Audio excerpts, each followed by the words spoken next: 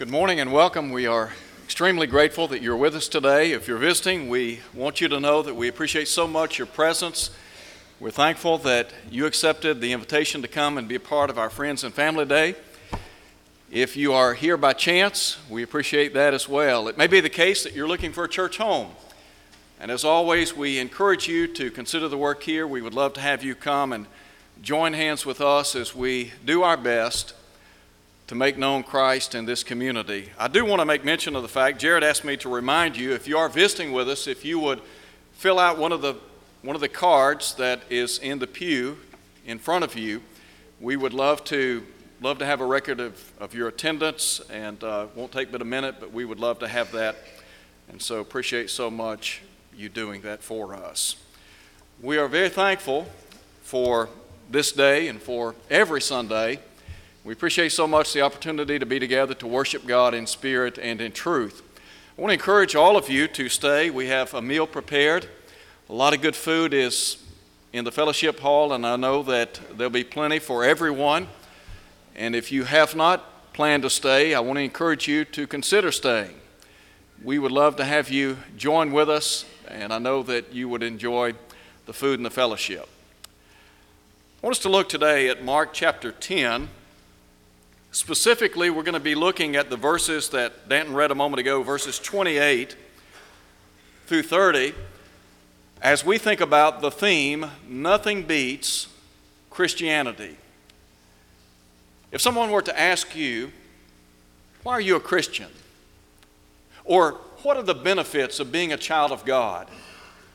What would you say?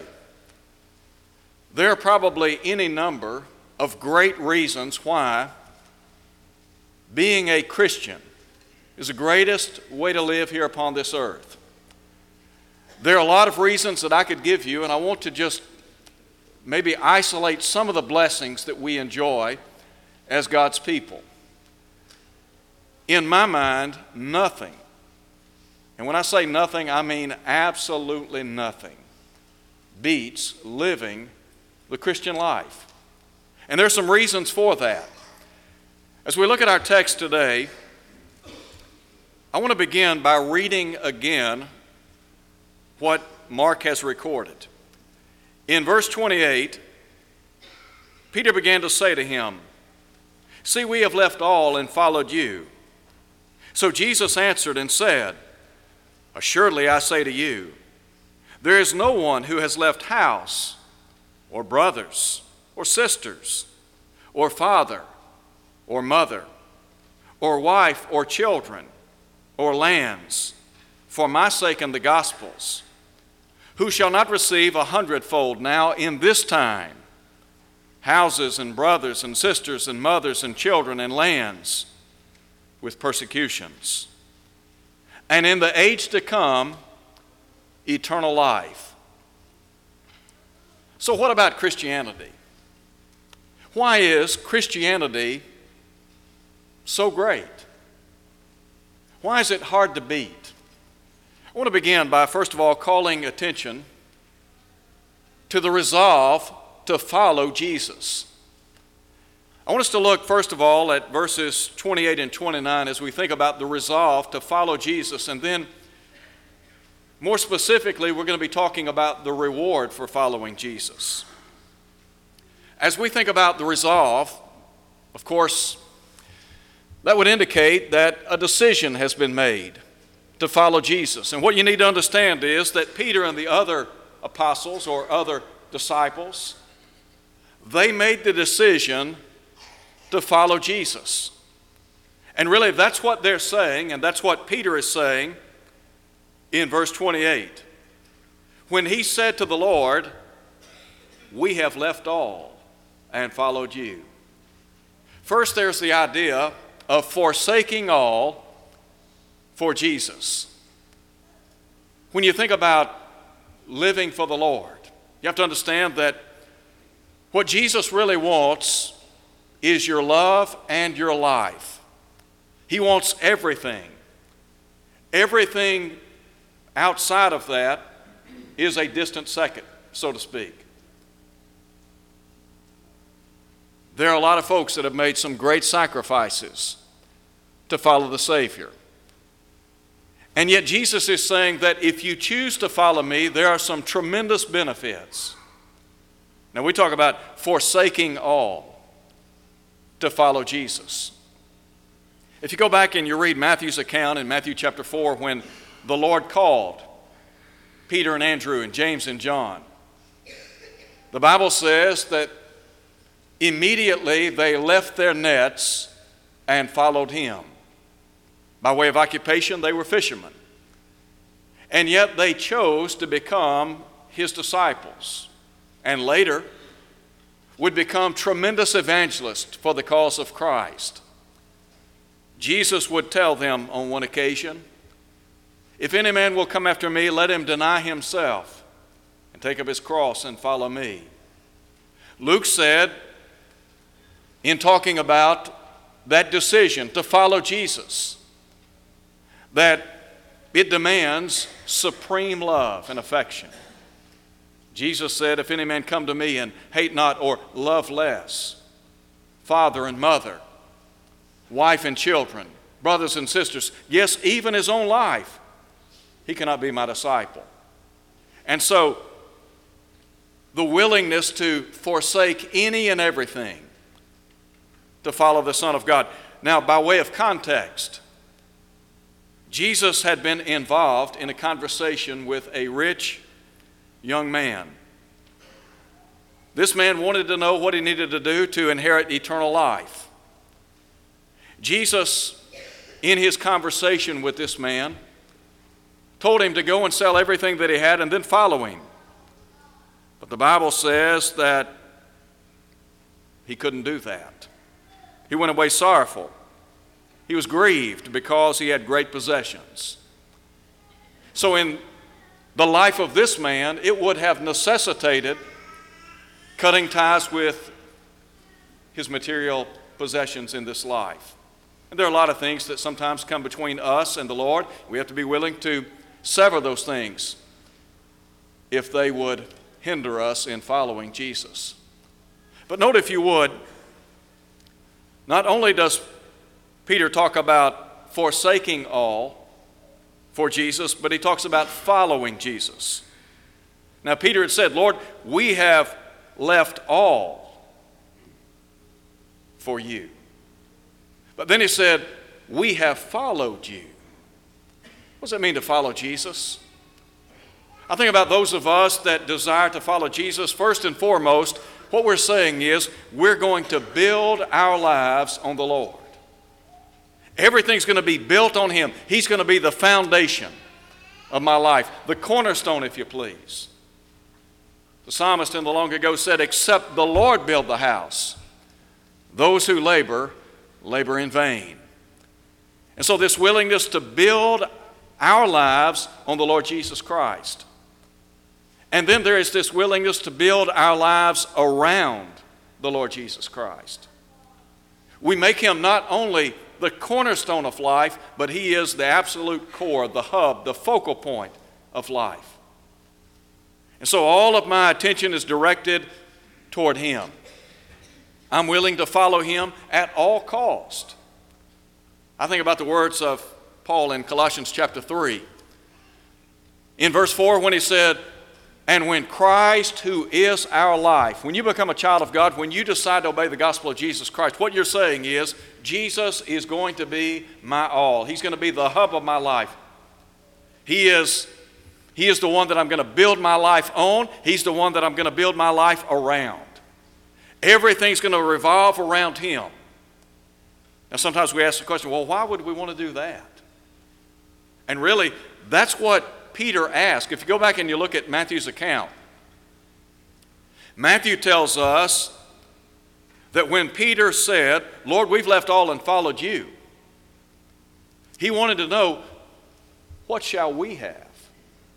And the idea is, Lord, if we forsake all and follow you, what's in it for us?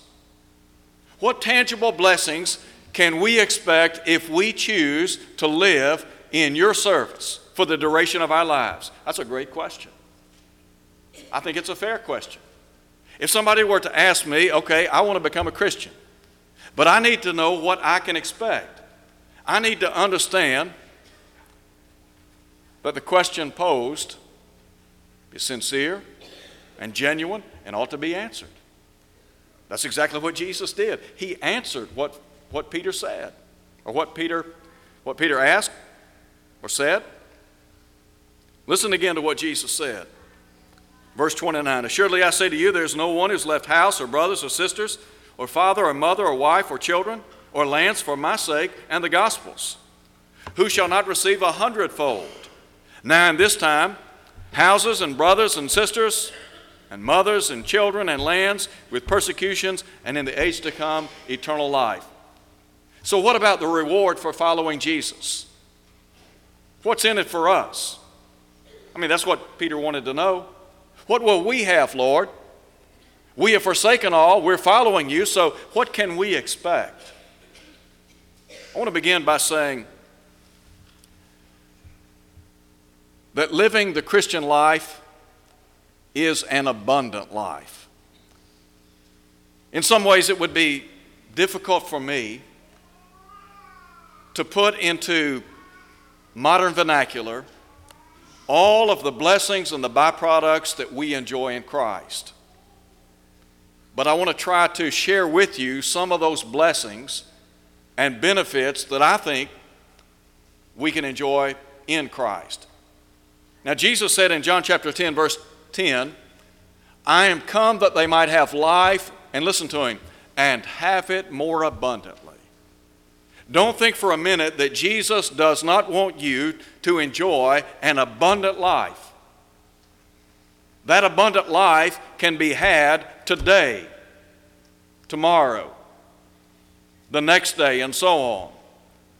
As long as we have life and as long as this earth stands, there's the possibility for an abundant life in Jesus Christ. So, what about some of those blessings? What about the benefits to following Jesus? I want to begin by saying that there are some intrinsic blessings that we enjoy in Christ, and there are some things that we have in Christ that, in my mind, every single person needs. I don't think there are any exclusions. There are some basic fundamental needs that all of us have. Number one, we all need forgiveness through Jesus. Why do we need forgiveness? Well, because there is this problem called sin. I understand that sin in our day and time has taken a hit. There are a lot of folks that when you begin talking about sin and unrighteousness, in their mind they think, you know what, that's just outdated, old-fashioned, archaic. I mean, that's really not relevant to today. Well, guess what? It is relevant.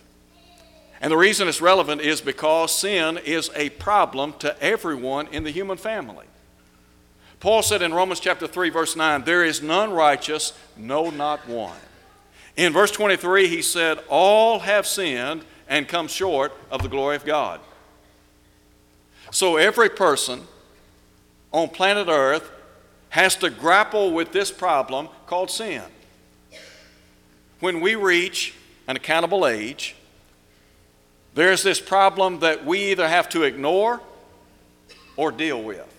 That problem is sin.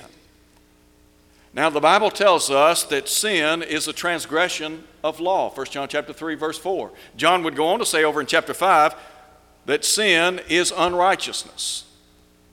What you need to understand, what I need to understand is that sin separates me from God. The very reason Jesus came to earth was to deal with the problem of sin, to reconcile us. And the Bible says that he reconciled both Jew and Gentile in one body unto God through the cross. The cross was the place where Jesus Christ brought man and God back together again. And the means by which we enjoy reconciliation and redemption is his blood. When Jesus went to the cross, he shed his blood for every person. The Hebrew writer said in chapter 2, verse 9, that Jesus tasted death for every man. That means all of us today are the recipients of what Jesus did on Calvary nearly 2,000 years ago. I want you to think for just a minute. I talk about why we all need forgiveness. The reason we all need forgiveness is because of sin. Here's what people misunderstand about sin. Sin will wreck your life. There are a lot of people in our world today whose lives have been wasted because of sin. Let me give you an example of what I'm talking about. In Luke chapter 23, oftentimes when we look at verse 33, we think about Jesus on that central cross. And yet the Bible tells us that two thieves were also crucified with Jesus, one on the right hand and the other on the left. They are identified as thieves, malefactors, criminals. What does that say to us? It says that living a life of sin has terrible consequences. I don't know exactly when these men got involved in a life of crime, but I know one thing: they were suffering the death penalty. They were being put to death for crimes they had committed under the rule of Rome. They had a mama and a daddy. I do not know if their mama and daddy taught them right from wrong. I don't know if they had been taught the law of God. But somewhere along the road of life, they got off track. Their lives were ending in death. Now, we can talk about how sin is a wasteful life. That is a classic example. There are a lot of folks in our world today, maybe they have not engaged in crimes worthy of physical death, but they've wasted their lives. Add to that the enormity of the guilt and the shame that they feel on a daily basis. We talk about how sin wrecks the lives of people and how living in sin causes us to waste good years here upon this earth. Now, there are a lot of people who say, well, you know what? I enjoy living in sin. I understand. I understand that. The Hebrew writer talked about Moses, who turned his back on the pleasures of sin. So I understand. You can have a lot of fun in the world. I'm not saying it's right, but you can do that. But when it's all said and done, when you sift through everything, the bottom line is you'll wreck your life and you'll waste your life. Solomon said, the way of the transgressor is hard. Read Luke 15, the prodigal son. Look at that prodigal son. Left home at an early age, wasted his substance with riotous living. You want to talk about a guy that hit rock bottom? Why was that? Made bad decisions in life. So, we all need forgiveness. How can we enjoy forgiveness? Well, the Bible tells us. Peter, who said to Jesus, Lord, we have left all and followed you, had the opportunity to preach the gospel on Pentecost Day in Jerusalem, following the death and resurrection of Jesus. When he preached that gospel sermon some 2,000 years ago, the Bible says that those people who were assembled to observe Pentecost, they cried out and said, men and brethren, what shall we do? They were cut to the heart. They had been indicted. They understood they had been guilty of putting Jesus to death. And so Peter said, here's what you need to do. Repent, be baptized, every one of you, in the name of Jesus Christ for the remission of sins. Now, when we do what they did, the benefits are we enjoy the blood of Christ. Why do we need the blood of Christ? Because the blood of Christ washes away our sins. You remember what Paul said in recounting his conversion story in Acts 22? He said that Ananias said to him, "And now why do you tarry? Arise and be baptized and wash away your sins, calling on the name of the Lord." You mean to tell me that when I'm baptized into Christ, every sin is purged, is washed away? That's exactly right. Let me tell you what, God promises to forgive every sin. And you can take that to the bank. When God makes a promise, He will uphold that promise. The Hebrew writer said in Hebrews chapter 8, verse 12, "I will be merciful to their unrighteousness, and their sins and their iniquities will I remember no more." Here's the beauty of becoming a child of God and enjoying forgiveness through Jesus. The beauty is, number one, you're forgiven. You can go home and you can bask in the fact that you are now a child of the living God. That every sin has been washed away. The guilt, the shame, whatever's in the past, it is in the past. Not only is it in the past, it is buried in the past.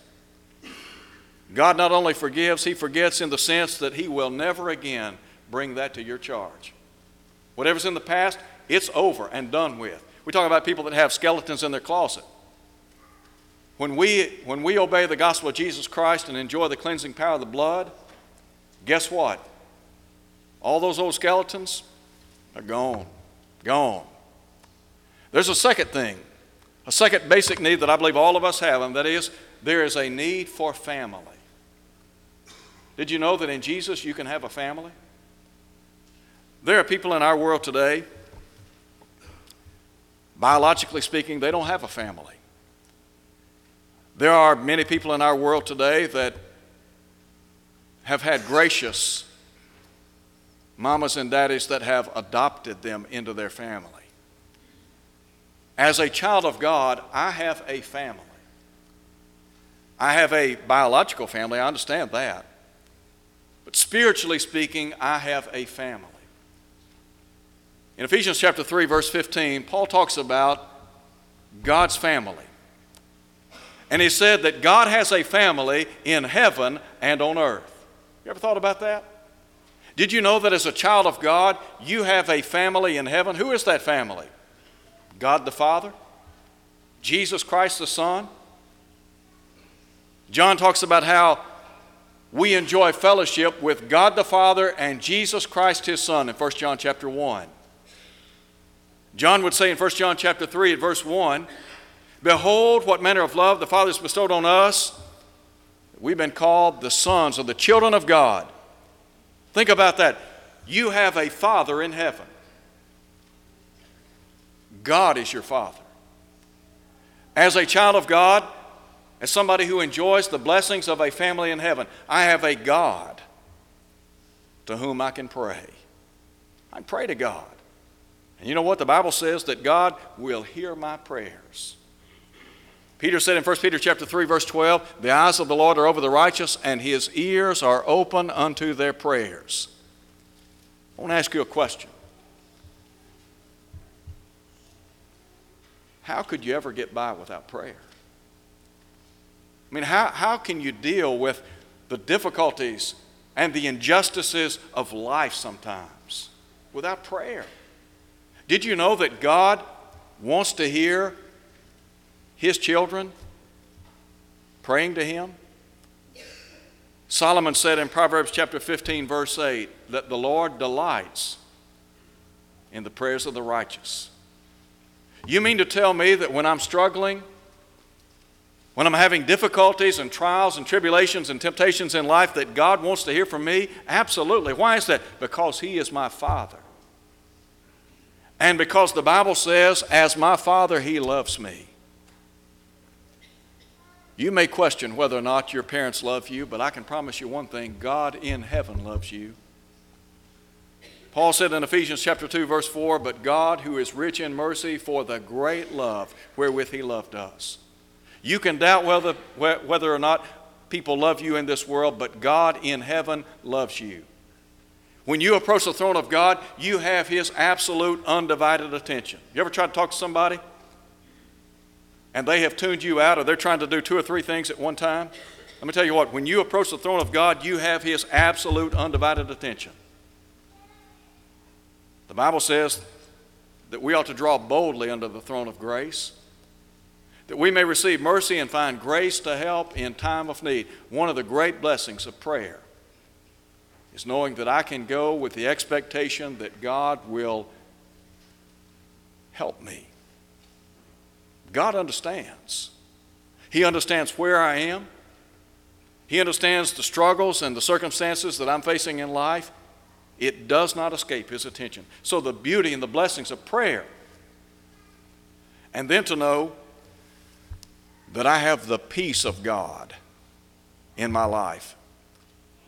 Now, really, this is tied to prayer to God, because in Philippians chapter 4, Paul said, "In nothing be anxious, but in everything with prayer and supplication and thanksgiving, let your requests be made known unto God." I want to ask you a question this morning. Do you ever worry?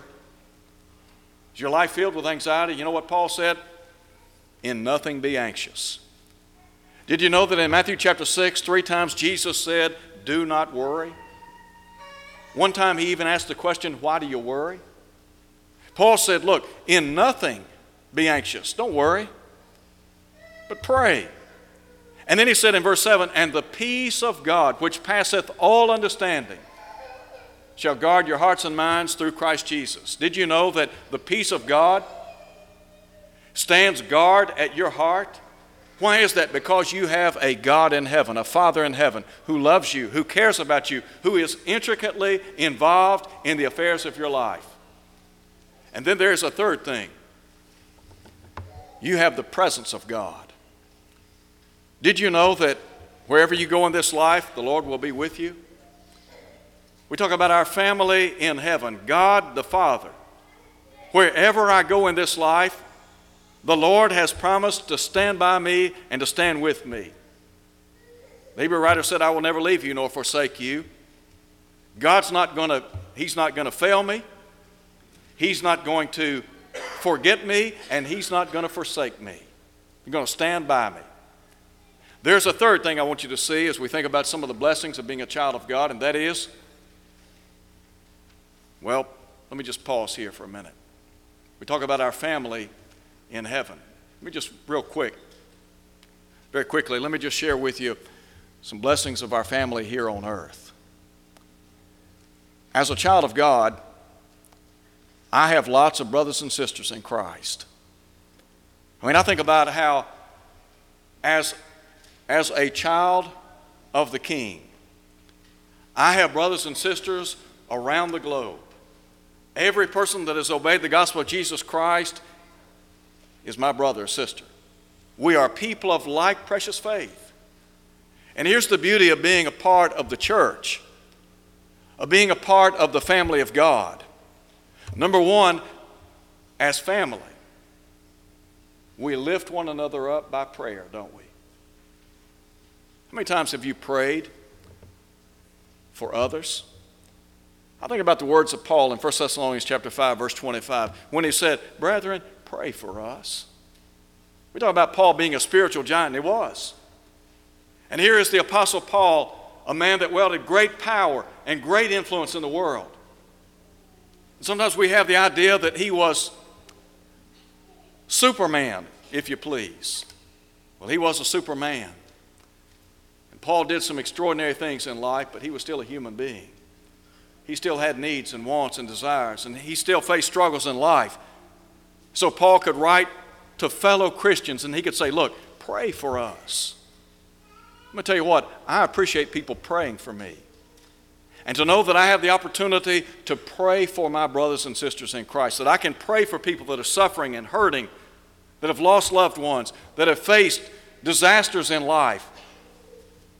So we can lift one another up in prayer, and then we can lift one another up by our presence. There's a lot to be said for being part of the family of God here on earth. I want you to understand something. Life's not always fair. Job said, "Man born of woman is a few days and full of trouble." You can face some tough times in this life. Just since I have been a part of the church here at Olive Branch, I've seen a lot of suffering. We have said goodbye to a number of people. Some of those that we've lost have left huge voids from the vantage point of their presence. And yet I have seen members in this church rally around those that have lost loved ones. I've seen members in this church rally around those that have struggled and that have faced debilitating circumstances in life. Why do they do that? Because we're family. And there are a lot of people in our world today, they don't have that kind of family. And yet there's a connection that we enjoy in Christ. It's unlike anything else. The Bible says of the early church, they continued steadfastly in the apostles' doctrine and in fellowship. This joint participation together. Paul said that we are to rejoice with those who rejoice and weep with those that weep. In Galatians 6:2, he would say, bear one another's burdens and so fulfill the law of Christ. There are people in this church that have been blessed because in their time of need, people have stood by them. You may be here today. You're not a child of God. You're not a Christian. You don't have a church family. Let me tell you what. You can obey the gospel. You can have a church family right here. And you can enjoy the benefits and the blessings of family. Now let me share with you just very quickly. You can have a friend in Jesus. When you become a child of God, you'll have a friend unlike any other. I was thinking yesterday about the first best friend I ever had. Lived right across the street from me. And he and I, we did everything together. We were inseparable, I guess you could say, for a lot of years. And we had a lot of fun together. As we got older, we went our separate ways. There are times in life when our friends will promise to stand by us. But that doesn't always happen, does it? Remember Paul when he wrote to Timothy in 2 Timothy chapter 4? He said, at my first offense, no one stood with me, but all forsook me. He said, I pray God that it won't be laid to their charge, but the Lord stood with me. There may be folks that will promise to stand by you through thick and thin, and when tough times come, guess what? They're nowhere to be found. But you can expect the Lord Jesus Christ to stand by you come what may. It goes back to Hebrews chapter 13, verse 5. I will never leave you, nor will I forsake you. God is not going anywhere. He'll stand by you. And Jesus said, if you love me, keep my commandments. He would say, greater love has no man than this, than to lay down his life for his friends. Jesus laid down his life for us. He wants to be our friend. And then, finally, there's a future with Jesus. Would you take a job that didn't have a future? I'm talking about people that as we grow older in life, I think about going back to when I graduated from college. The people that I went to school with, when they graduated, they were looking for a job with a future. If they interviewed with a company or corporation and there was no future, sometimes what happened? They'd pass on the job. Why? Because they wanted a future. The dating process. Those of us that have been through the dating process, we have dated people and we just knew there was no future for the two of us long term. Wasn't going to work for whatever reason. If you don't have Jesus in your life, your future is bleak. Let me just be very honest with you. You don't have a future beyond this life. You see, if all you're living for is the here and now, you better enjoy it while you can, because one day this life is going to come to a crashing halt. And when it comes to a halt, what then? So, with Jesus, you have a future. Listen again to what Jesus said. That those who follow him, he said, shall they not receive 100-fold now in this time?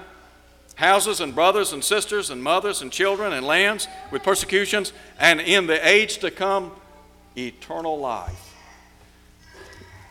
When it's all said and done, let me tell you why I'm living a Christian life. Because I want to go to heaven. Not only do I want to go to heaven, but I want my family to be in heaven. And I want you to be in heaven. And there's somebody else that wants you to be in heaven. That somebody's God. The Bible says that God would have all men to be saved and come to the knowledge of the truth. The Bible says God is not willing that any should perish, but that all should come to repentance. Don't think for a moment God isn't interested in you. God loves you. God sent His Son to die for your sins. There are a lot of benefits and blessings to being a child of God. There are a lot of benefits and blessings that we enjoy right now. Benefits and blessings that far outweigh this world. But the ultimate blessing, oh, it's heaven. To know that I can be in a place that is described by Peter as incorruptible, undefiled. He said it fades not away. It's reserved in heaven for you. I want to close today by asking this question.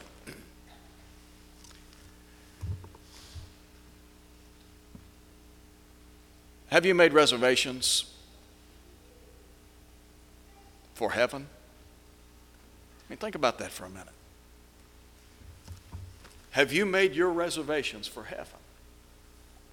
I mean, some of us, we're going to probably take a vacation this year. Some of you have already made your reservations. Your name is on the docket. Maybe you bought airline tickets. Maybe you've gotten all of your accommodations settled. And why is that? Because you're planning to take a trip. One day you're going to take a trip. The trip you're going to take is from this life to the next life. And if you want to go to heaven, you need to make reservations. And the time to do that's now. If you haven't become a child of God, why not do that today? What's so important? What would keep you from doing what you know you need to do? Anything? I mean, what would stand in your way? I can't think of any viable reason why any thinking person would not become a child of God. I mean, yes, there are a lot of blessings now. But man, if you miss heaven, I promise you, you'll miss everything. You don't want to miss it. I look forward to being in a land one day where I'll never again lose a loved one. I'll never again experience pain and heartache and suffering. I'll never again cry. I've seen a lot of crying in my years. I've seen a lot of pain and a lot of heartache. I've seen a lot of bad things. Probably you have too. But I know there's a better place. And so if you're here today and you're not a child of God, I want to beg and plead with you today, come to Christ.